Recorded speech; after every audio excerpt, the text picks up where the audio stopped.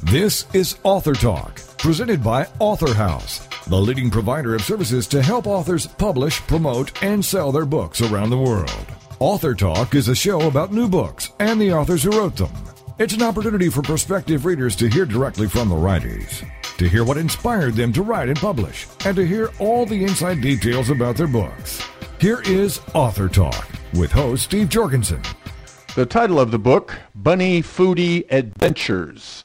And the author is Kathleen Morrissey, and Kathleen joins us now on Author Talk. Hello, Kathleen. Hi.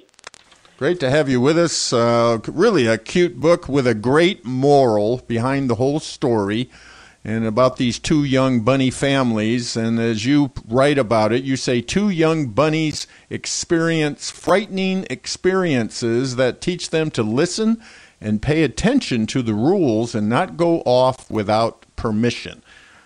That just happened to us at the park. You know, you say to your grandchild, stay right by us. And before you know it, you know, they're off somewhere. And that's just something you got to continually remind. And great to have a little story to teach that. Yeah, that's exactly right. We don't want people getting lost. And a fun adventure should include fun and safety. So tell us a little bit about yourself, Kathleen, and how this story came about. Well, I had my grandson visiting, and it was a year ago, last summer, and in the backyard we had a real bunny in the backyard, and he had exclaimed that this is his first time ever seeing a real bunny, in real life, just in our backyard. And after that happened, he had gone home. My husband and I were sitting out having, a nice evening, enjoying the evening, and here comes this little bunny. And we look at watching the bunny, and then our neighbor's cat decides that he wants to play with the bunny, and he attacks that bunny, and it pretty much happened where that poor little bunny was pretty beaten by this cat, and we were trying to protect, and my husband was chasing the cat away, and I'm trying to chase the bunny away, and that's how I came up with this story. It just came to me as this is a good little story. Yes, don't wander into places you shouldn't be. That's exactly right. You need to go home, little bunny, not be in the backyard with the cat. Yeah, well, so, I mean, it's a moral that continues throughout the story. Yes, it does. It happens again to the sister and a friend, and they go off on their own little adventure, and they, too, experience some dangers and really come to understand that they need to check with mom and dad, check with the family, let somebody know where you're going, and let's be safe. Well, first of all, tell us the two different families. Give us the list of characters in both families. Well, we've got Cotton, and we've got Bobbin, and we've got Springer and his friends, and Mommy Rabina and Daddy Rupert, and they're all going to go off and get their meals together out in the farm, and going off on those fields together, as many as there are, and the field being big and large, and they needed to stay together in order to not get lost and avoid all. So who are enjoy? Oh, go ahead. No, who are the bunnies who are the bunnies who have the adventure spirit that want to do things their way? Springer, for one, in the first portion of the story, and then Cotton in the other. She's the one that they get off, straying off without asking permission or letting anybody know. Now, what kind of dangers do they face? Well, for poor Springer, he ends up finding that he's been not paying attention when the family was moving on, and he encounters a tinkle jingle sound, the collar of a big black dog, and so he's frightened and he wants to get back with his family. He doesn't want to be around that dog. And then with Cotton, she and her friends decide to go off to this special little place, a house that has a just marvelous-looking vegetable patch, and encounters some adventures with a sprinkler and a cat. What made you choose the locations in the story? Well, I chose the location simply because I figured that would be pretty natural for them to want to go looking for food, foraging for food, and everybody loves a farm. I love to go visit farms, and so that I just placed them in the farm area and around homes with vegetables. I grew up with friends and neighbors and family growing our own little vegetable patches and catching, seeing that little bunnies would come and other little animals come and trying to rob from the garden, enjoy the fruits of the garden. Right. Right. Illustrations are just great. The illustrations are important. They're so very important. I created these stories. This is my second, and I just did a third, with the idea they are longer stories. They are chapter stories. And I, as a young child, I didn't think I liked to read. And I thought I didn't like to read because it was black and white and words, and the chapter stories it didn't click for me at a very young age. Around third grade, I was having difficulty appreciating reading. So then I thought, well, why don't I do stories that are longer but keep the pictures, give them pictures so that comprehension is maybe easier if they have pictures for a little bit longer. A longer story with pictures so that somebody that is in the third grade or around that age that doesn't think that they enjoy reading yet may find that they're understanding what the words are saying because the pictures are helping them comprehend. And now I like to read, and that's kind of would be a real wish or goal for me, is to help young readers really realize their potential and their enjoyment of reading. Who's the very special helper, the surprise helper? The surprise helper in the story. The surprise helper is, the surprise helper is certainly the lady, the little girl, is going to surprise and help the girl, save the girl Cotton and her bunny friends from being eaten by the cat. She shows up and she assists them in getting away. Well, you have as you've already mentioned, this importance of following the rules, the buddy system, right? The old-fashioned buddy system. The old-fashioned buddy system, you betcha. Staying together and listening to when Mom and Dad say, we got to all pay attention and stay together, because sometimes, as you say, you go to a park or you go to a theme park or a zoo or something, and everything is so exciting, and it's sometimes hard to pay attention to the fact that, oh, they're moving on now, or I'm by myself. So we want to make sure that we can enjoy all that, hopefully, and the stories will bring to life the fact that we need to pay attention sometimes to be safe. So we have animals that everybody loves, children love, little bunnies, everybody loves bunnies, and they have an adventure, and there's some scary moments, some drama in it, and of course, it has a happy ending. So what more could you want in a children's story? That's true. That's so very, very, very true. Well, congratulations, Kathleen. We appreciate talking to you about Bunny Foodie Adventures. Kathleen Morrissey is the author with great illustrations. Kathleen, tell us how to get your book. You can get it through Author House, Barnes & Noble, Amazon, and they're also available in ebooks. All my books are also available in the e-digital reader books. Fantastic. Well, thank you so much, Kathleen, for being with us on Author Talk. Thank you so much for having me. You're listening to Author Talk. We'll be back right after these messages. Hi, everybody. This is Pete Dix of Beatles and Beyond. Why don't we all come together and hear some of the tracks off the latest Beatles release on this radio station?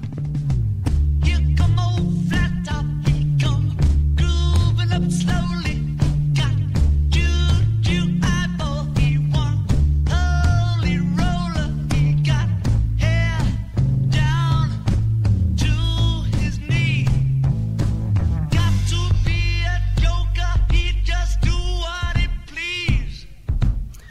Yes, why don't you look up the schedules on this radio station and join me and Beatles listeners everywhere to hear these latest releases from the Beatles on Beatles and Beyond with Pete Dix.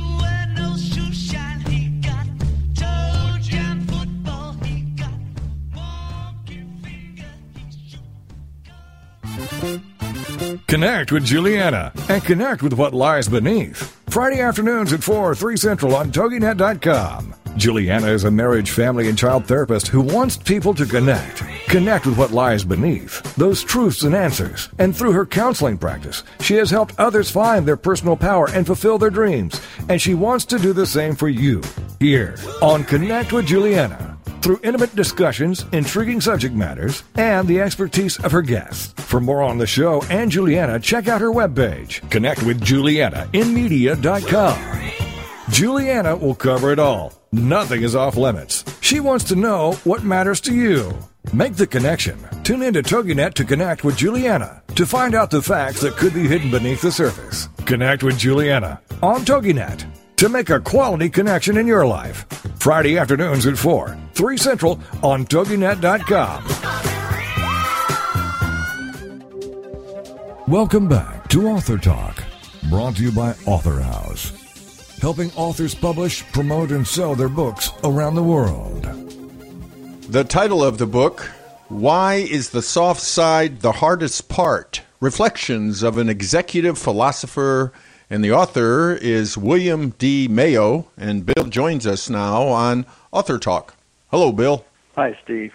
Great to have you with us. I love that you describe yourself as an executive philosopher. I really believe you are, because you're taking a whole different slant on leadership and management, the softer side, meaning people.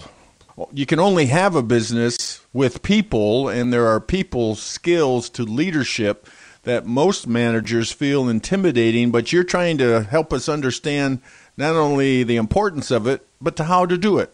Yeah, absolutely, Steve. I've known many managers who were successful by being hard-nosed, but my whole point is that they could have imposed a lot less stress on others and a lot less stress on themselves if they just learned how to navigate the soft side. And you're right, a lot of managers confide that the soft side or the people skills side of business is the most intimidating. And a lot of that, I believe, is because we teach a pervasive philosophy of management control.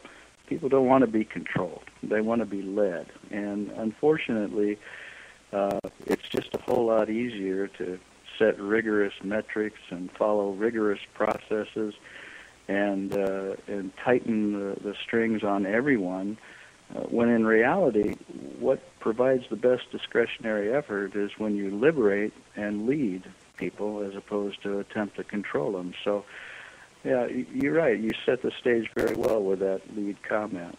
Tell us a little bit about yourself, Bill, your background, your management and leadership experience.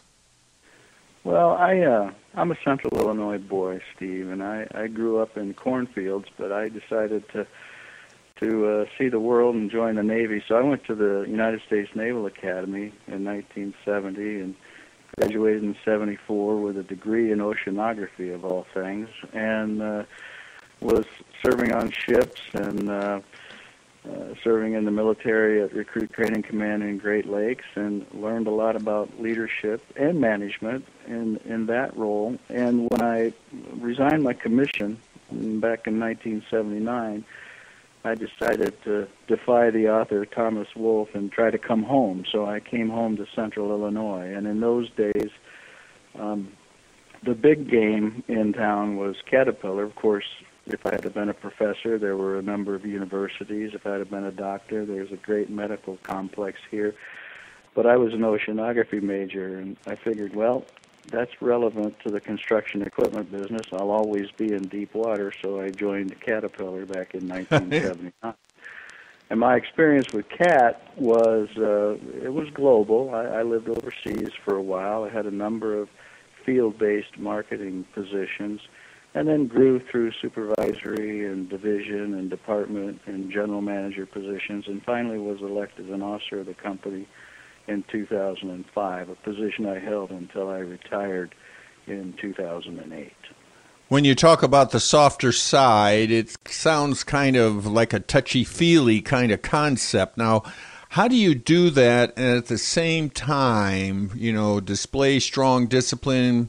Some people might say you're leading too much with your heart. How can you be strong in discipline and with clear expectations and accountability and even sometimes calling people on the carpet with some harsh message? How do you combine all that? I liken it to our children.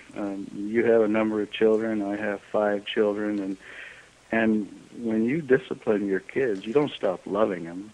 You give them firm, accountable expectations, and you give them a little rope so that they can, develop who they are as individuals. But you love them up unconditionally. And I use the credo of strive to treat people like dogs, which sounds silly, but if you think about it, if you have a pet, specifically a dog, what do you do with it? You play with it, you give it clear expectations, and you give it unconditional love and acceptance. Let's say, for example, that you leave for work and you tell the dog, now don't do a mess on the carpet, don't jump on the bed, don't chew on the furniture or chew on the curtains. And you go to work and you come home at the end of the day and the dog has met all those expectations. What do? You provide genuine affection and praise, and you're just really, really happy with the performance of the animal. Now let's say you come home and that animal has done its mess or chewed on the furniture or jumped on the bed or chewed on the curtains. What do? You get right in its face and you say, I told you not to do that. And you're pretty clear and crisp in your discipline. But what happens? The dog looks up at you with those big brown eyes and you say, come on over here, and you love it up unconditionally. And as I like to say, unless you love your people unconditionally, you'll never hear the truth again. They'll tell you what you want to hear as opposed to the truth that you need to hear. As far as how, I have a chapter in the book called Cruel to Be Kind. I use song titles for every one of my chapters. And it's all about confronting failure and poor performance. And when you strive to treat people like dogs, you don't save up these disappointments for their annual performance review. You don't ruin their little doggy career by, saying bad things about them at a succession planning meeting. You confront it immediately and with truth, but with care. And I found that people respond to that truth very positively because at the end of the day, I don't believe people come to work to do a bad job. They come to work to do their best. They want to feel appreciated for the work that they do. They want to know how their contribution, enables the key objectives and the goals of the organization. And the truth is what helps you align their performance with expectations. And yeah, sometimes it can be tough to confront that issue, but the misconception is that, loving people or soft skills or doing a big group hug and holding hands and singing Kumbaya. It's not that at all. It's really difficult because you have to be authentic and you have to confront performance issues straight away. So this soft side leadership is not soft. It's more what we probably hear most often is a tough love kind of an approach to leadership. Yeah, I would agree. I mean, I'm sorry I have a phone ringing, but just because, I talk about soft skills, they're only soft because human beings are emotional flesh and blood. They're not assets. And so it's soft in the sense that you're not managing people like you manage an asset. Steve, if you look up the words, people are our most important asset, if you do a Google search on that, you're going to find something like 21 million hits of companies that actually boast that phrase, people are our most important asset. But I'll ask you, what do you do with an asset in business? You depreciate it, you write it off over time, you consume it, and you discard it. I don't know about you, but I'd not want to work for a company that says people are our most important depreciable, consumed, and written off over time resource. What I'd rather do is work for a company that understands I'm an emotional, flesh and blood human being with needs, and have someone that's tuned into those with genuine care. But it's not soft. It is soft in the sense that you're dealing with the human heart and the human mind, and not a hard asset. But it is not easy. It is challenging to be authentic in that regard. So as you write, true leadership is about serving. It's not about being in control. That's a whole different, obviously, a very different viewpoint of being at the head of a company or the head of a department, serving those people, helping them become their very best. That's what I'm hearing you say. Well, I admire President Abraham Lincoln, our 16th president. He actually said, to lead, you must first serve. And I totally agree with that. I actually think that capitalism has lost its way a little bit because it focuses too much on the accumulation of money, when in fact capitalism was originally based on service, not greed. And, to the degree, well, there's an old guy, I think he was one of the founding members of Cummins Engine Company, as a matter of fact, and his name was J. Irwin Miller. And he actually has a quote that I used to say in business, and people would arch their eyebrows and again, cast that slur that I'm a philosopher at me, but I never minded. I actually kind of enjoyed it. But J. Irwin Miller's quote says that we're not in business to make money. We're in business to serve the customer. And to the degree we do that better than competition, the customer rewards us with his dollars. And to the degree we run an efficient operation, we reward ourselves with profit. It puts the priorities first on service and then on running an efficient operation, which has the result of profit. It doesn't put profit first. Sort of like living and breathing. You don't wake up to breathe, but you pretty well have to breathe in order to wake up. I think service comes first. The profits and the operational efficiencies follow. And you're taking this to another level, too, where you say the purpose of leadership is to build the next generation of leaders. So you're trying to set a new standard. Well, it's not so new. I mean, I actually borrowed that from Ralph Nader, who said the premise or the purpose of leadership is to build the next generation of leaders, not more followers. I mean, when you think about liberating people to provide their best discretionary effort, what does that do?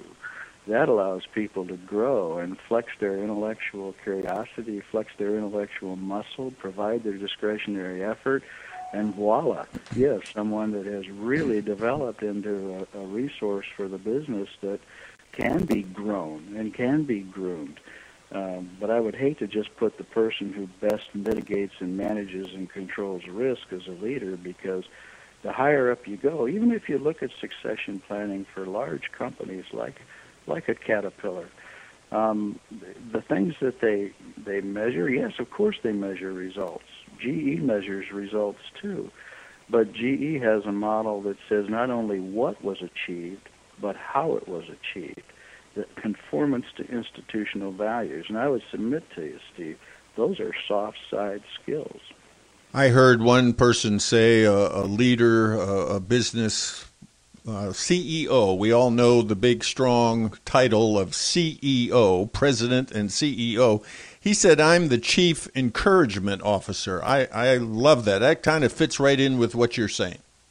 It does, but you don't encourage poor performance. It goes back to your point initially, is that you still have to confront performance issues. You still have to be clear on expectations, but align those people with it, and then give them the latitude to learn and the opportunity to put their discretionary effort forward and get out of their way. I really think that's the key to unleashing human potential. Now, you officially retired in 2008, like you told us, but you don't call it retirement. I love how you describe this. Tell us about this concept of reallocation. Yeah, thanks, Steve. I actually borrowed that as well from a dear friend of mine who's a physician, and when he retired from his medical practice, he told me that he wasn't really retiring, he was reallocating, and I asked him why, and he said, retiring, if you look it up in Webster's, it says to retreat, shrink, or quit.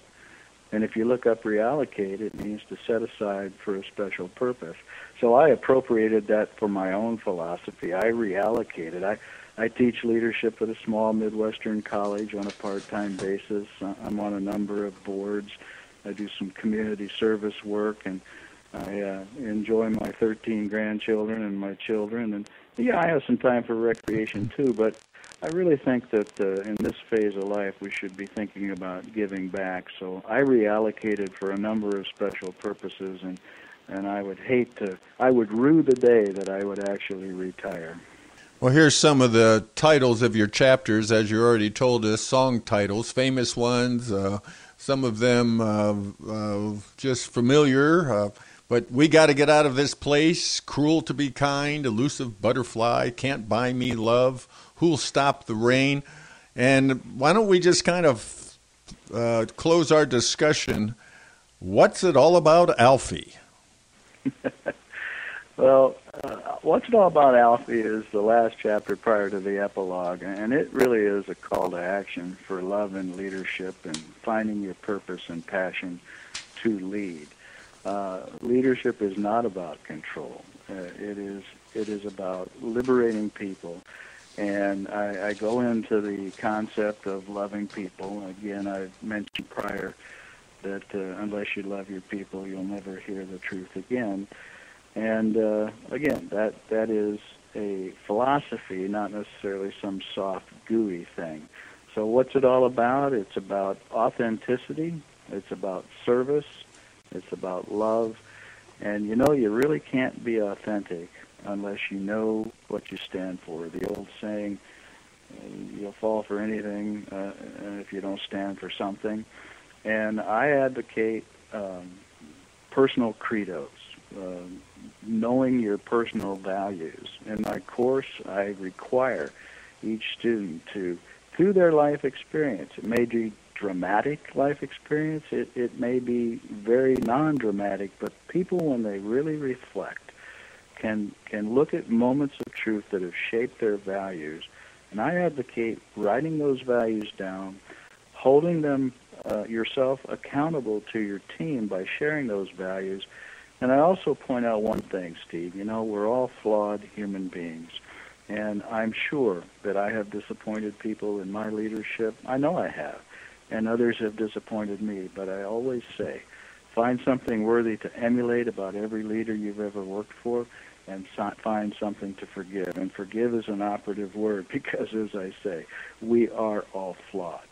But what it's all about is service, authenticity, love, and the soft side people skills will, for those motivated by the bottom line, I would argue this is the most important aspect of achieving sustainable results. You can get results for a short burst of time with compliance and directives and policies and procedures, but if you want sustainable results over the long haul, you're going to need to navigate the waters of the soft side. And I hope that this book lends itself to people doing that sort of reflection and helping them be more authentic in the business place. We've been listening to William D. Mayo. He is the author of his book, Why is the Soft Side the Hardest Part? Reflections of an Executive Philosopher. Bill, tell us how to get your book. Well, Steve, you can get it a number of ways. You can get it through Author House and their website. I have a personal website, www.williamdmayobooks.com, and also through the normal channels of a number of online bookstores, Amazon, Barnes & Noble, Powell, a number of bookstores like that. So readily available. Thank you so much, Bill, for being with us on Author Talk. Thank you, Steve. I enjoyed it. You're listening to Author Talk. We'll be back right after these messages. Get ready to laugh along with This Little Parent Stayed Home with Allie Lopreet. Friday evenings at 6, 5 Central on TogiNet.com. This is a truly realistic, no-nonsense, tell-it-like-it-is method that will have you laughing and crying, surviving while struggling, and hammering away at the hardships as you travel through the greatest journey of your life. Get empowered by joining thousands of other parents who have also decided to take a leap of faith into a double career with longer hours and half the pay simply because of the love they have for their children. Together, we are rebuilding a new economy that will support us rather than enslave us. Never again will we have to choose between raising our children and earning to provide for them. It won't be easy, but it will be worth it. For more on Allie and her success, check out her website, OurMilkMoney.com. So come get empowered with This Little Parent Stayed Home with Allie Lopreet, Friday afternoons at 6, 5 Central on TogiNet.com.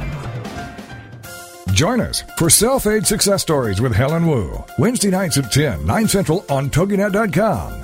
Helen Wu was born and raised in San Francisco's Chinatown, and after a very difficult upbringing, fighting depression, abuse, and addictions, she finally finds herself genuinely happy inside and out.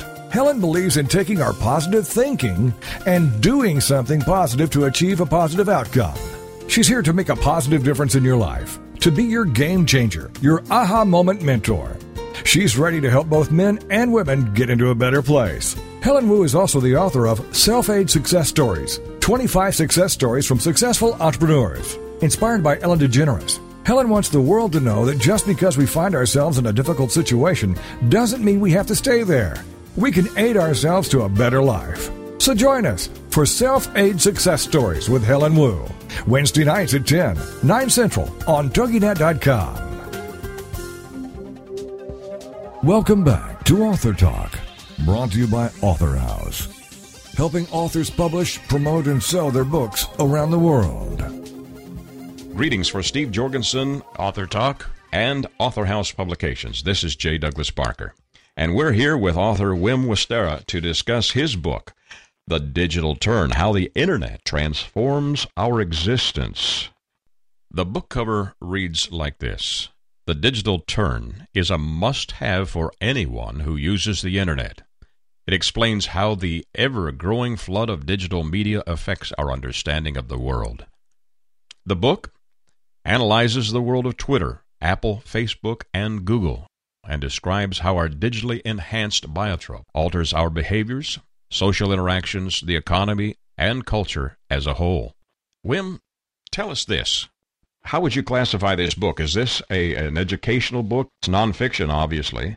How would you describe it? Yes, it's a non-fiction book. It's not an educational book, although it can be very valuable in education. I think it would be useful for anyone who frequents the Internet or uses a smartphone to have a read here, because there's much confusion about all these modern technologies, these media technologies. And what I do in my book is trying to connect all kinds of ideas linked together with these media and provide a kind of overview what the significance and impact of these media is. Today we're visiting with you from your home office in the Netherlands. Tell our listeners a little bit about your background. Well, I write a lot for my work. I'm working as a professor at a university, a professor in digital media. And, well, maybe my background is a bit diverse. Originally, I'm a physicist. I worked as a teacher in mathematics and physics and even astronomy and computer science. And at a certain moment, I was getting interested in media, television, so I was a producer and director for TV and made documentaries in the 80s. That is quite some time ago. And gradually I turned to research in media at the university and became a professor. And now I'm working on gaming, web-based learning, all kinds of educational applications and methods. And this book is more like, let's say, a side product of my work, and not emphasizing education very much, but writing about the impact of media in everyday life. Wim, tell us about your motivation. What gave you the desire to write this book? Well, first of all, I think it's not exaggerated to say that we're living in a breathtaking time, and we have this flood of digital media, and the impact and the disruptive change that comes through these media is enormous. So not only at the individual level, but also for society at large. And it's very difficult to establish a coherent idea about the impact and the role of these new virtual spaces and so on, and the role of these particular media on the way we live. So there's a lot of confusion about these media, and my aim was to connect all kinds of ideas and come up with a kind of explanation for providing insight in the way these media work and the way these media change I use the word biotope, that's our, let's say, material and cultural environment. We change our environment with these tools, and this is not generally perceived so consciously by people. So it's really good to read about this and to understand what is happening over the last 20, 30 years, and especially the last decennium. We saw a lot of changes with the internet coming up and having smartphones and tablets and so on. So this is really kind of a revolution, completely changing the world at the moment. Does your book have any step-by-step suggestions or recommendations for this digital age? Well, that would be a bit too educational, I think. Okay. Yes, I provide some insights and guidelines. The general message is actually don't let yourself confuse too much. Try to understand what these media do with your thoughts. It's these are cognitive tools that influence the way you operate, think, live, work, and so on. And you should be aware of the limitations, of the advantages. One of the careful issues is, of course, let's say, is that the right word? One of the yes. Subtle issues is that when we use more of these media, like smartphones and so on, our perception of the world gets more indirect. And when we have a more indirect perception of the world, we are likely to develop a kind of detached worldview, sitting behind your desk, pushing the buttons. You can think of these drone pilots. There's an extreme example of people sitting in a remote location, pressing buttons and then doing all kinds of stuff, not really knowing what the impact of their actions are. They, of course, this is only an example, but this is what we're doing also with our smartphones, pressing buttons and not knowing exactly what is happening with the data, what the impact of our actions will be, and how we change by these ourselves. And altogether, this provides a complete change of the way we live, a complete change of the way we perceive the world and the way we understand the world. This is really kind of a bit of philosophical level, I would say. But the book itself is not that difficult because it uses a lot of examples about Facebook and Twitter and the drone example, of course.